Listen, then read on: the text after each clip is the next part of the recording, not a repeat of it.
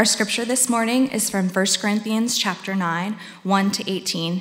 It can be found in the Blue Bibles on page 956. Am I not free? Am I not an apostle? Have I not seen Jesus our Lord?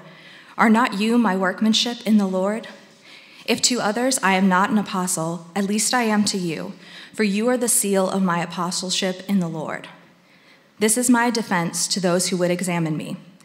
Do we not have the right to eat and drink? Do we not have the right to take along a believing wife, as do the other apostles and the brothers of the Lord and Cephas? Or is it only Barnabas and I who have no right to refrain from working for a living? Who serves as a soldier at his own expense?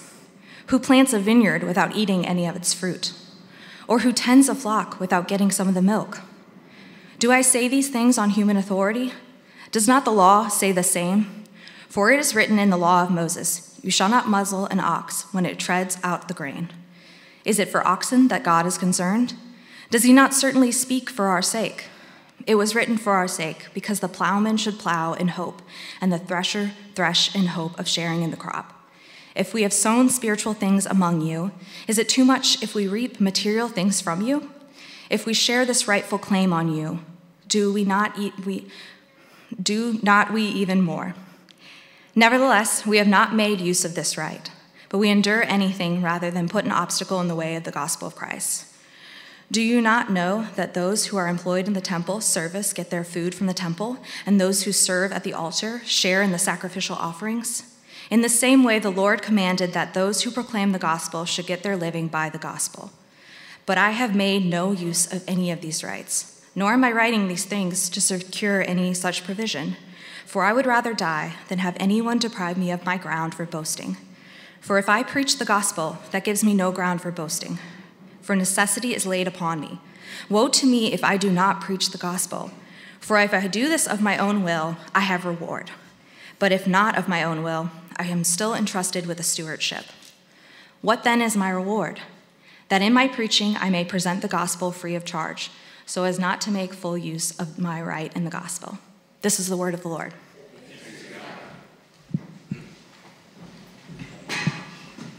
Thanks, Margaret. Good morning, everybody. Good to be with you. I don't think I'll ever get used to getting up here and seeing this room full. It's just a continual reminder of God's provision. If you're new or visiting with us, we've only been in this space for a few months now.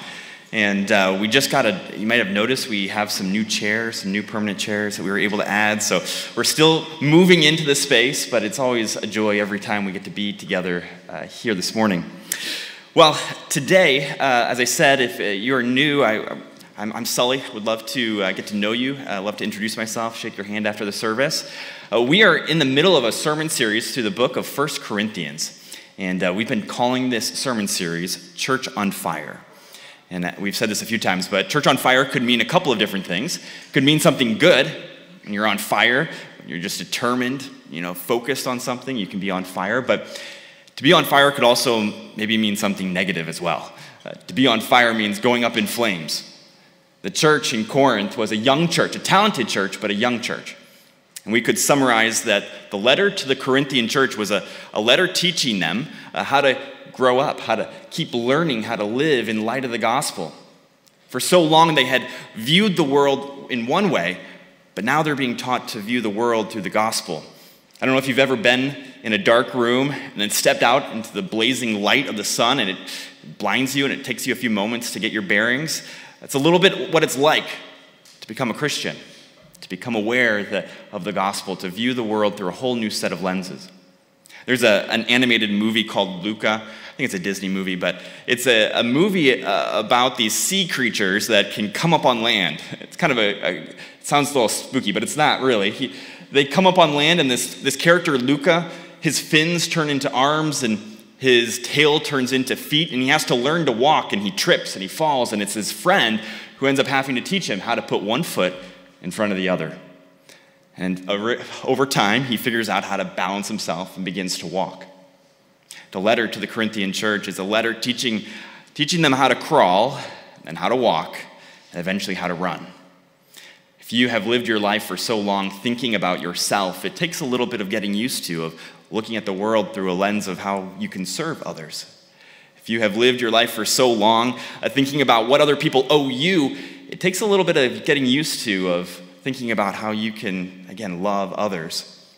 If you have gone your entire life with this mentality of entitlement, it takes a bit getting used to having a mindset of generosity. I'm a millennial, so I can pick on my generation a little bit. There's a lot of words that are used to describe my generation. I'm sure that among them, we're known for being brilliant and beautiful and creative and humble. But no, probably what's more likely to be known about our generation is that we're kind of entitled. There's a study that says that 65% of people think of the millennial generation as entitled, this sense of thinking that people owe us a lot. I don't think it's just a millennial problem, though, this sense of entitlement. I think it's a problem that plagues us all. It wreaks havoc in our relationships, our marriages, in our families, in our friendships, in our workplaces, even in our politics, when this sense of entitlement is the lens by which we view the world. Today, as we are looking again at this letter to the church in Corinth, learning how to walk and then to run, one of the things that Paul wants to teach them is how to do away with this sense of entitlement. And so the question I want to ask us this morning is, what is the antidote to a sense of entitlement? So before we get into the text, I want to ask the Lord for his help. So would you just pause with me for a second and let's pray. Gracious Father, we come before you and we pause because your word is extraordinary. It's no ordinary activity to be spoken to by the creator of all things. And so with reverence and wonder, we approach you this morning. We come to take seriously your word to us. So Lord, wreck whatever idols need to be wrecked in our life. Lord, take captive whatever lies that need to be taken captive, and place before us a gospel that is beautiful and good. Show us a better way to live, to think, and to act. Father, show us where true life and hope comes from. And Father, I pray that you would help me to speak what is only true this morning. That, Father, I would not seek the approval of those here in this room, but Lord, I would seek your approval, that my reward might be to preach the gospel faithfully. It's for the glory of your Son, Jesus, our Savior, we pray. Amen. Well, early in my preparations for preaching this text, I was reading through it a few times, and my first couple of readings, I thought this morning I was going to be preaching a sermon about why you should pay your pastor. I was thinking, whoa, what a great sermon this will be to preach. But after looking at the text a little bit closer, beginning to see that this text actually has a lot more going on in it. In this text, we find not just this rationale for the right or the responsibility of pastors to get paid, but rather something much more important. What Paul, I think, is teaching us is that there are some times that it makes sense to set aside our rights in order to love other people. If you were with us last week, we read this really strange text about food being offered to idols and whether the church in Corinth could eat that food, that meat, or not. The whole point or the whole issue at hand was whether they had the freedom to do this. And Paul's answer to them was, yeah, of course, as long as you know that this meat offered to idols is offered to idols, that it's really, there's nothing special about it, sure, you can do that. But he says, there's a caveat. He says, don't use your freedom if it's going to cause one of your brothers or sisters to stumble. And so he begins to carry on with this idea of sometimes restricting our freedom in order to care for other people. Here in our text today, he actually points to himself as an example of someone who could follow to help them understand this way of viewing the world, not through a sense of entitlement, but through a lens of radical love. We're going to look at our text in three different sections, three different movements in the text. We're first going to look at how Paul establishes his right to be paid. And then secondly, he moves from establishing his right to get paid to the responsibility on the Corinthian church to help fulfill that right. But in the third section, we'll see Paul takes this kind of crazy turn and says, but I'm not going to take advantage of that right or that of your responsibility because there's something greater, a greater reward. So if you're looking for a couple of simple titles today, we're going to look at verses 1 through 7. You could title Paul's right. Verses 8 through 14, it's the Corinthians' responsibility. And then verses 15 through 18, we'll look at a greater reward. If you have your Bibles in front of you, I encourage you to keep them open. We'll try to put the text on the screen behind me, but I want you to see for yourself how he makes his argument today. Look back at verse 1. Here we come across a whole bunch of questions. There's actually a lot of questions in this text. But looking at the first couple, he says, "Am I not free? Am I not an apostle? Have I not seen Jesus our Lord? Are not you my workmanship in the Lord?" This list of questions kind of comes out of nowhere. Might seem a little disorienting, but this first question he asks, "Am I not free?" serves as a bit of a bridge, connects us back to the previous text where he was talking about freedom, the radical freedom that Christians have. And he says, "Am I not also free?" What he does in these first couple of questions is begin to conjure up in the minds of the reader the memory that they have about the Apostle Paul, the example that he set among them. He says to them, "Am I not free? Am I not an apostle? Have I not seen Jesus? Are you not my workmanship in the Lord?" He kind of is beginning to remind them of his credentials, that he, just like the rest of the apostles, saw the risen Lord. He also not only points to that as credentials, but he also says, "You yourselves are a seal of my apostleship." He says that in verse 2. You can look there. It says, if to others I am not an apostle, at least I am to you, for you are the seal of my apostleship in the Lord. In the letter to the Corinthian church, a couple of different times, Paul has had to defend his apostleship, his authority. The reason for that is because there were some in the church who wanted to call into question Paul's authority as an apostle. And you see that there were some in the church who wanted to measure and evaluate Paul according to their standards. It was common for other teachers to come into the city and to teach and to preach different messages. And they had a certain set of standards that they wanted Paul to live up to, that there was a mindset, a picture of what a successful teacher should look like. And one of those things was that they would receive support from people. Think about it. If you were considered a wise person, the way that the interaction would go down was that you would go to that wise person and they would share the wisdom, and then you would give them support, some money, some financial support. And so if someone was considered to be wise and authoritative, they would receive a lot of financial support. So for them, as they look at Paul, the issue wasn't that Paul is trying to convince them that they need to pay him. The issue is that Paul isn't accepting what they want to pay him. What's going on here is that they didn't like that Paul wouldn't accept their money, because it was almost a way in which it caused Paul to look like not a very authoritative or someone who was very respected, because he didn't accept money. So again, they were evaluating him according to these other standards, the common standards of Corinth, and he wasn't living up to their expectations. He wasn't living up to what they thought they should deserve as a teacher for them. They thought if Paul was someone who was authoritative, he would accept patrons and money from people, but he doesn't. Paul goes along in this section of our letter, agreeing with them, agreeing with the church in Corinth to say, yeah, you are right, I do deserve to be paid. But what he'll do in a little bit is begin to explain why he doesn't take advantage of this right. But here he's defending his apostleship. Look at verse 3. He says this very clearly. He says, "This is my defense to those who would examine me." He goes on with more questions. Verse 4, "Do we not have the right to eat and drink? Do we not have the right to take along a believing wife, as do the other apostles and the brothers of the Lord and Cephas? Or is it only Barnabas and I who have no right to refrain from working for a living?" These couple of questions he asks next are all related to his right to receive a living. Think about it for a second. He's asking, does he not have the right to collect money to be able to buy food and drink? Well, of course you do, Paul. And then he asks, do I not have the right to have a family, to take a believing wife, just like the brothers of Jesus and Cephas? To have a family would require more financial support? Well, of course, Paul. Of course you do. Third question in verse 6, is it only Barnabas and I who have no right to refrain from working for a living? The answer to all of these questions continues to be, yes, Paul, you do deserve, just like the rest of the apostles, the right to receive support. We know that the answers to these questions is, yes, Paul, you do have this right, because of what happens next in verse 7. He gives some very tangible examples, or his rationale is seen most clearly. Look at verse 7. He says, "Who serves as a soldier at his own expense?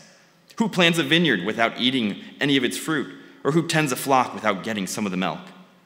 Do you see his logic here? He says that no soldier works, no soldier goes to battle if he's not being paid. No farmer is going to plant if he doesn't think he's going to have a harvest. No one tends a flock if they don't think they're going to reap some type of benefit. I really love the fact that Paul equates the work of ministry to the work of a soldier and a farmer and a shepherd.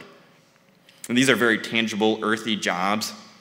And I think that what is being seen and what's the connection being made here is that these jobs that are mentioned are work that is seen as valuable and good, and so is the work of preaching the gospel. Whatever work you do, whether it's with your hands or with your mind or with your voice, they all seem to have value according to Scripture, according to the Word of God. All of these questions adding up here in the first 7 verses of our passage today, it goes to build this understanding that Paul has a right to make a living, to simply receive support. And he's going to continue. He's not done yet building up his argument for why he deserves this, why he has this right. But I want to pause for just a moment, though, and just acknowledge this fact that Paul is, in some ways, is building an argument for workers' rights. I think for a lot of people, their perception of Christianity, maybe there's some of you here today who view Christianity as having maybe being a little bit morally backwards, maybe a little bit restrictive. Well, I think history would say otherwise. It has been Christian thinking and beliefs that have really shaped Western society and our understanding of human rights. It's really Christian doctrine that has revolutionized the rights of those that we often think of as marginalized. It's in Scripture that really speaks of rights for children and for women and for the foreigner and for the exile, for the sick. And here in this particular passage, the worker has rights and has dignity. Here in this passage, what comes about is that there's a moral dimension to economics, that to underpay someone, to withhold pay is violating someone's human rights. What makes North American slavery so disgusting is the fact that it's a breaking of someone's very human rights, their rights as a person.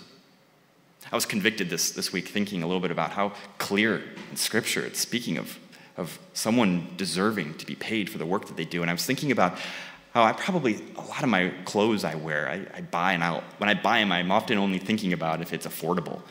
And how much of my things I purchase are probably created or made by people who aren't being paid a living wage. In Scripture, we're told that anyone who does work that's valuable, that is good, should be paid and has value. Rodney Stark, a historian, in his analysis of the rise of Christianity, how it spread so much, he finishes his whole book about the rise of Christianity by saying that one of the primary reasons that Christianity has become so widespread is the fact that it restores human dignity.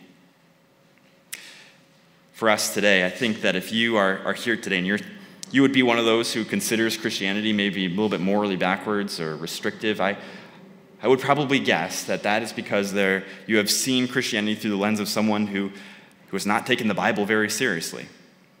Because here in our text, speaks of work, of human rights as something that should be upheld.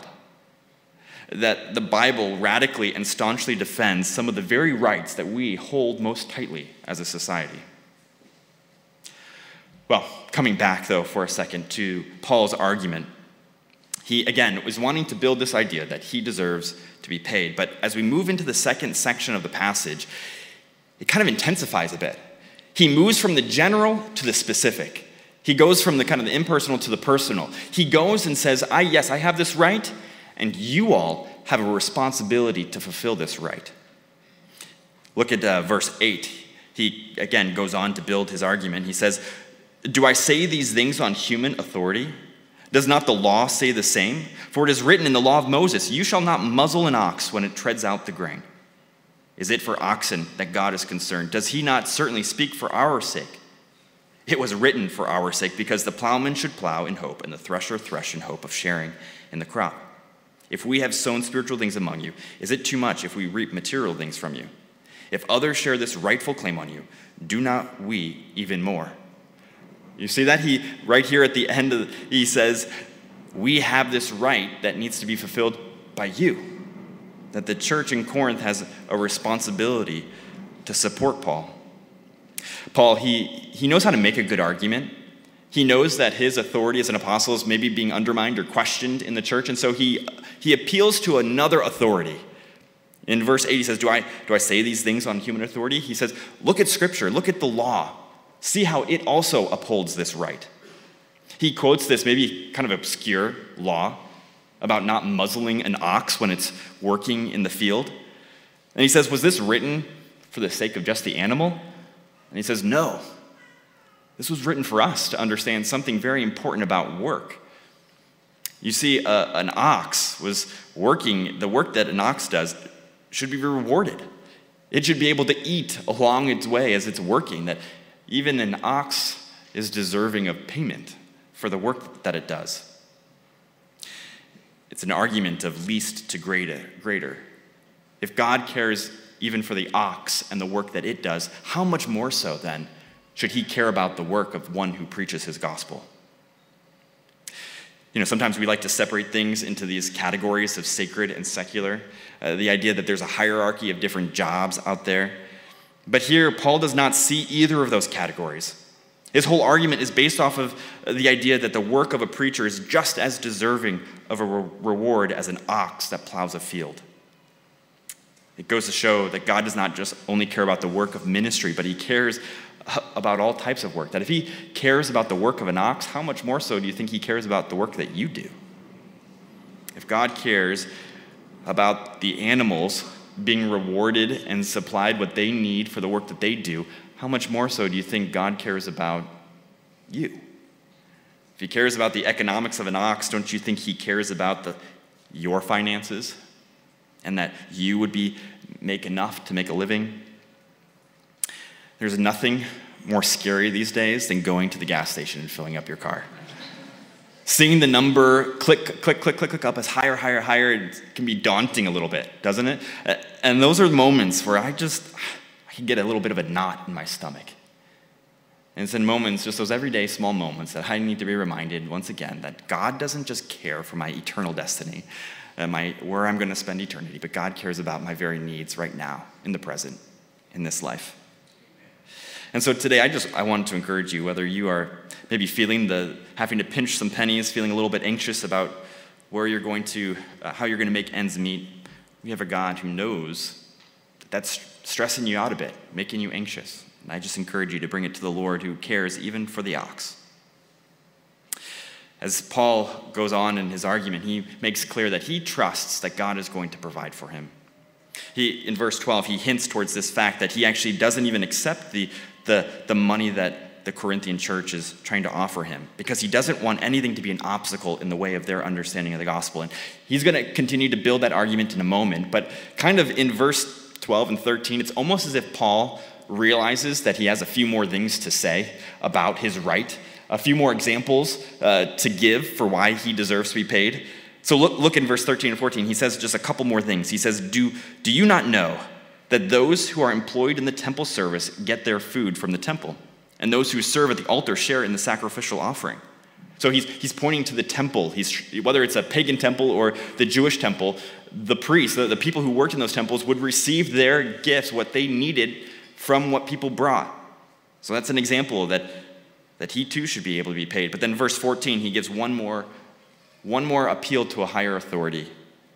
He points to a teaching from Jesus Christ. He says, in the same way, the Lord commanded that those who proclaim the gospel should get their living by the gospel. He's quoting from, I believe, Matthew 10.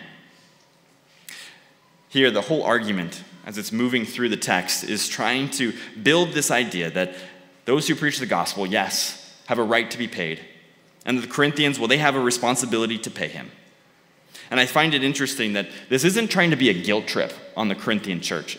He's not really trying to build up this argument to try to get them to feel so guilty that they give him a lot of money. No, we know that he actually won't take anything from them. Rather, I think of it more as like a parent-child relationship. A child has a right to receive a safe home, food, shelter. And it's a parent's responsibility to provide that. And it's not a burden, although sometimes it feels like a burden.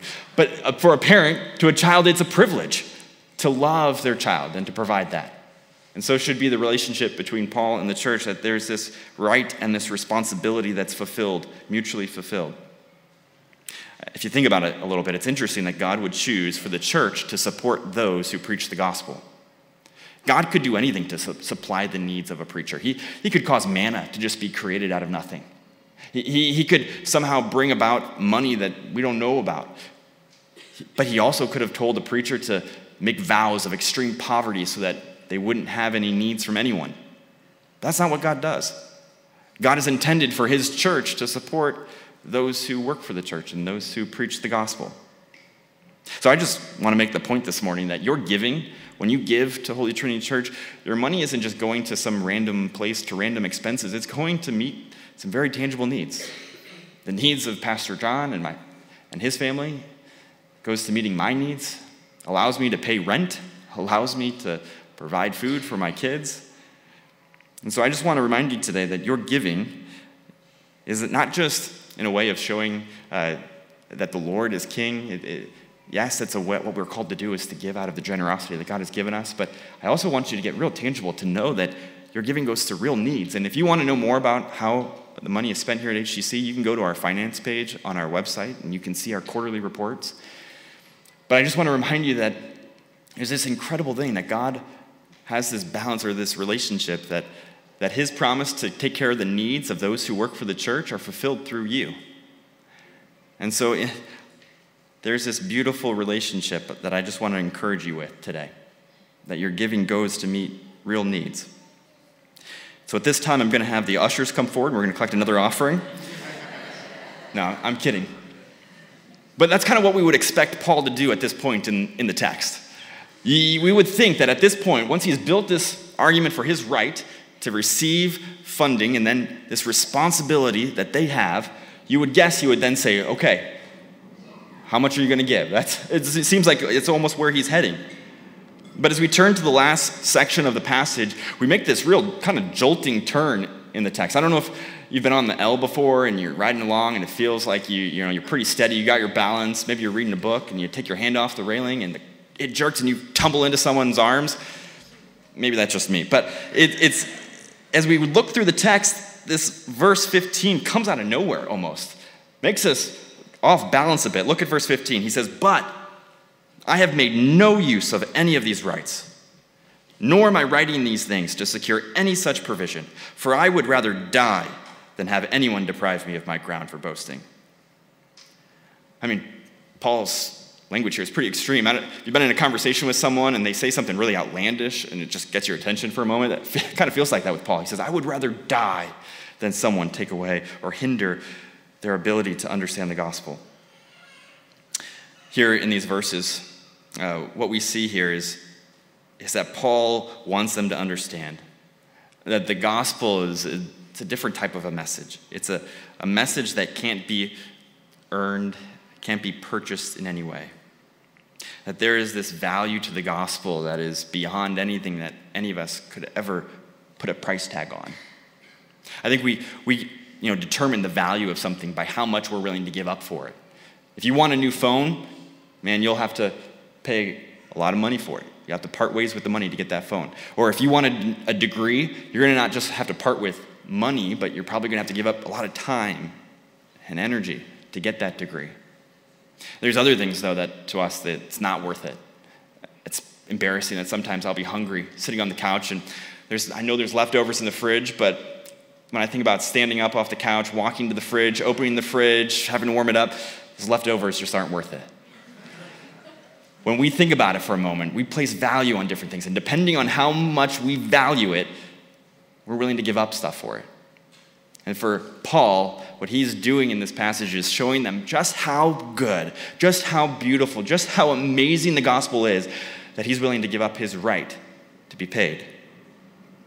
At this point in the text, you may be thinking, Paul, what's the issue? Why? They want to give you funds, they want to support you, and you need it.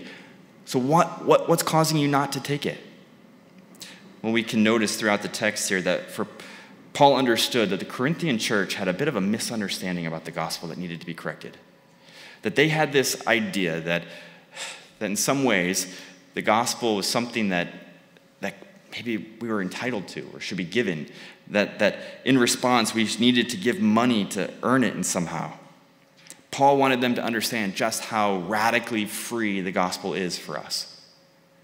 They wanted a teacher that looked and sounded like the best of the teachers that passed through the city. In a way, they had a sense of entitlement to a teacher that was impressive according to their standards. They wanted to measure him against the other teachers of the day. But Paul wanted to say that not only was he different, but the message he proclaimed was different than any of the other messages they heard in their city. See, Paul, I believe, understood that not only would a sense of entitlement hinder their understanding of the gospel, but it would also hinder their ability to share the gospel and to love. Now, the gospel message doesn't just lead to a sense of entitlement, but it leads to a sense of radical love for others. The gospel message, I believe what it does is it destroys any sense of entitlement, but it also delivers what a sense of entitlement longs for. Think about that for a second. The gospel is this message that we, who think we probably deserve a lot, actually deserve a lot less than we think. The gospel story, the scriptures reveal to us that we are a people who, though we think we deserve a life of bliss and blessing, deserve to be cursed. That we have rejected the one who has given us life. That we have both actively and passively turned our back on the King of Kings. And so the sun on our faces and the breath in our lungs is far beyond anything we deserve. And so it destroys any sense of entitlement we could ever have. And yet in the very same moment, the gospel tells us that everything we long for, everything a sense of entitlement longs for peace and life and hope and joy, well, it's given to us freely. What the gospel does is it becomes the antidote to a sense of entitlement. So if you're looking for one simple sentence to summarize today's message, is this: the gospel is the antidote to entitlement. The last thing Paul says in our text today is he asks this question, what then is my reward? Verse 18, he says, this is his reward, that in my preaching I may present the gospel free of charge, so as not to make full use of my right in the gospel. Here before us is this beautiful reminder that though we are undeserving, though we have, rather than earning anything good, we have earned ourselves death. And yet, because of our Savior, we can experience all that we long for, all that we could ever imagine being entitled to. So today, as we wrap up, I want to give you a couple of questions to think about and to contemplate as way of application. The first question I want you to think about this week is, what does it look like to love in an age of entitlement? What does it look like to love other people who feel really entitled? Think about it for a moment. What would it say to them if you loved them beyond what they ever thought they deserved? What radical love that would be.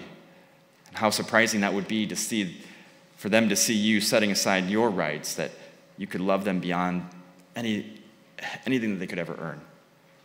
Just like we have been loved dramatically more than we could ever have deserved. Think about it in the workplace, in your home. Who are the people around you? How can you love them beyond the measure in which they deserve? Secondly, I want you to think about, how does the sense of entitlement hinder you from loving other people? What is it that you feel a sense of entitlement to? What has maybe become idols that you hang on to pretty tightly that you need to let go of? You know, when you come home after a long day's work, do you feel kind of a sense of entitlement to a meal and to be able to sit on the couch the rest of the night? Do you feel a sense of entitlement in the workplace? Do you have a sense of entitlement to earning some type of respect or earning a certain amount of money? Might we let go of those things? Lastly, to those who are here this morning, who don't consider yourself to be a follower of Jesus, who haven't really come to believe the gospel, we're just asked that you would consider whether you would really want to be treated as you deserve. I think that if we're honest with ourselves, in an honest world, we know that we long for and think that we deserve more than we actually do. And I think what the gospel does is it affirms what we know to be true of ourselves. And yet, it still offers the hope and the joy and the meaning that we so long for. You see, what the gospel does for us is that it makes a sense of entitlement no longer necessary. There is no need nor ground to be entitled. There's no ground to be entitled because Christ has shown us that we have rebelled against him. And there's no need for it to be entitled because Christ has given us everything we could ever need. In a few moments, we're going to come before this table and we're going to partake of communion together. And it's at this meal that what we remember together is that there was one who was deserving of life. There was one person who was deserving of all respect and adoration and obedience, and yet he was the one who set aside his right so that we might experience the grace and the love that we could never earn. We're going to close with a song where we're going to sing, All I Have is Christ. And I just want us to remember today that Christ has given us of himself. And having been given Christ, what more could we ever need? What more could we ever imagine deserving? And might we love the world around us now with a radical type of love. Would you pray with me? Merciful Father, what we need today is the gospel work in our hearts to get rid of the grip of entitlement, the sense of viewing the world through the lens of what people owe us. And Father, would you humble us today by how just extraordinarily undeserving we are, and yet how extraordinary you have extraordinarily loved us, Lord, through the sending of your Son to die on the cross for us. So set us free, Lord, from a sense of entitlement. Show us the great joy that it is to serve and to give with generous hearts. And Father, I pray that we might go into this world and that we, Lord, would be able to love people and love those around us with a unique and radical type of love. I pray this in Jesus' name. Amen.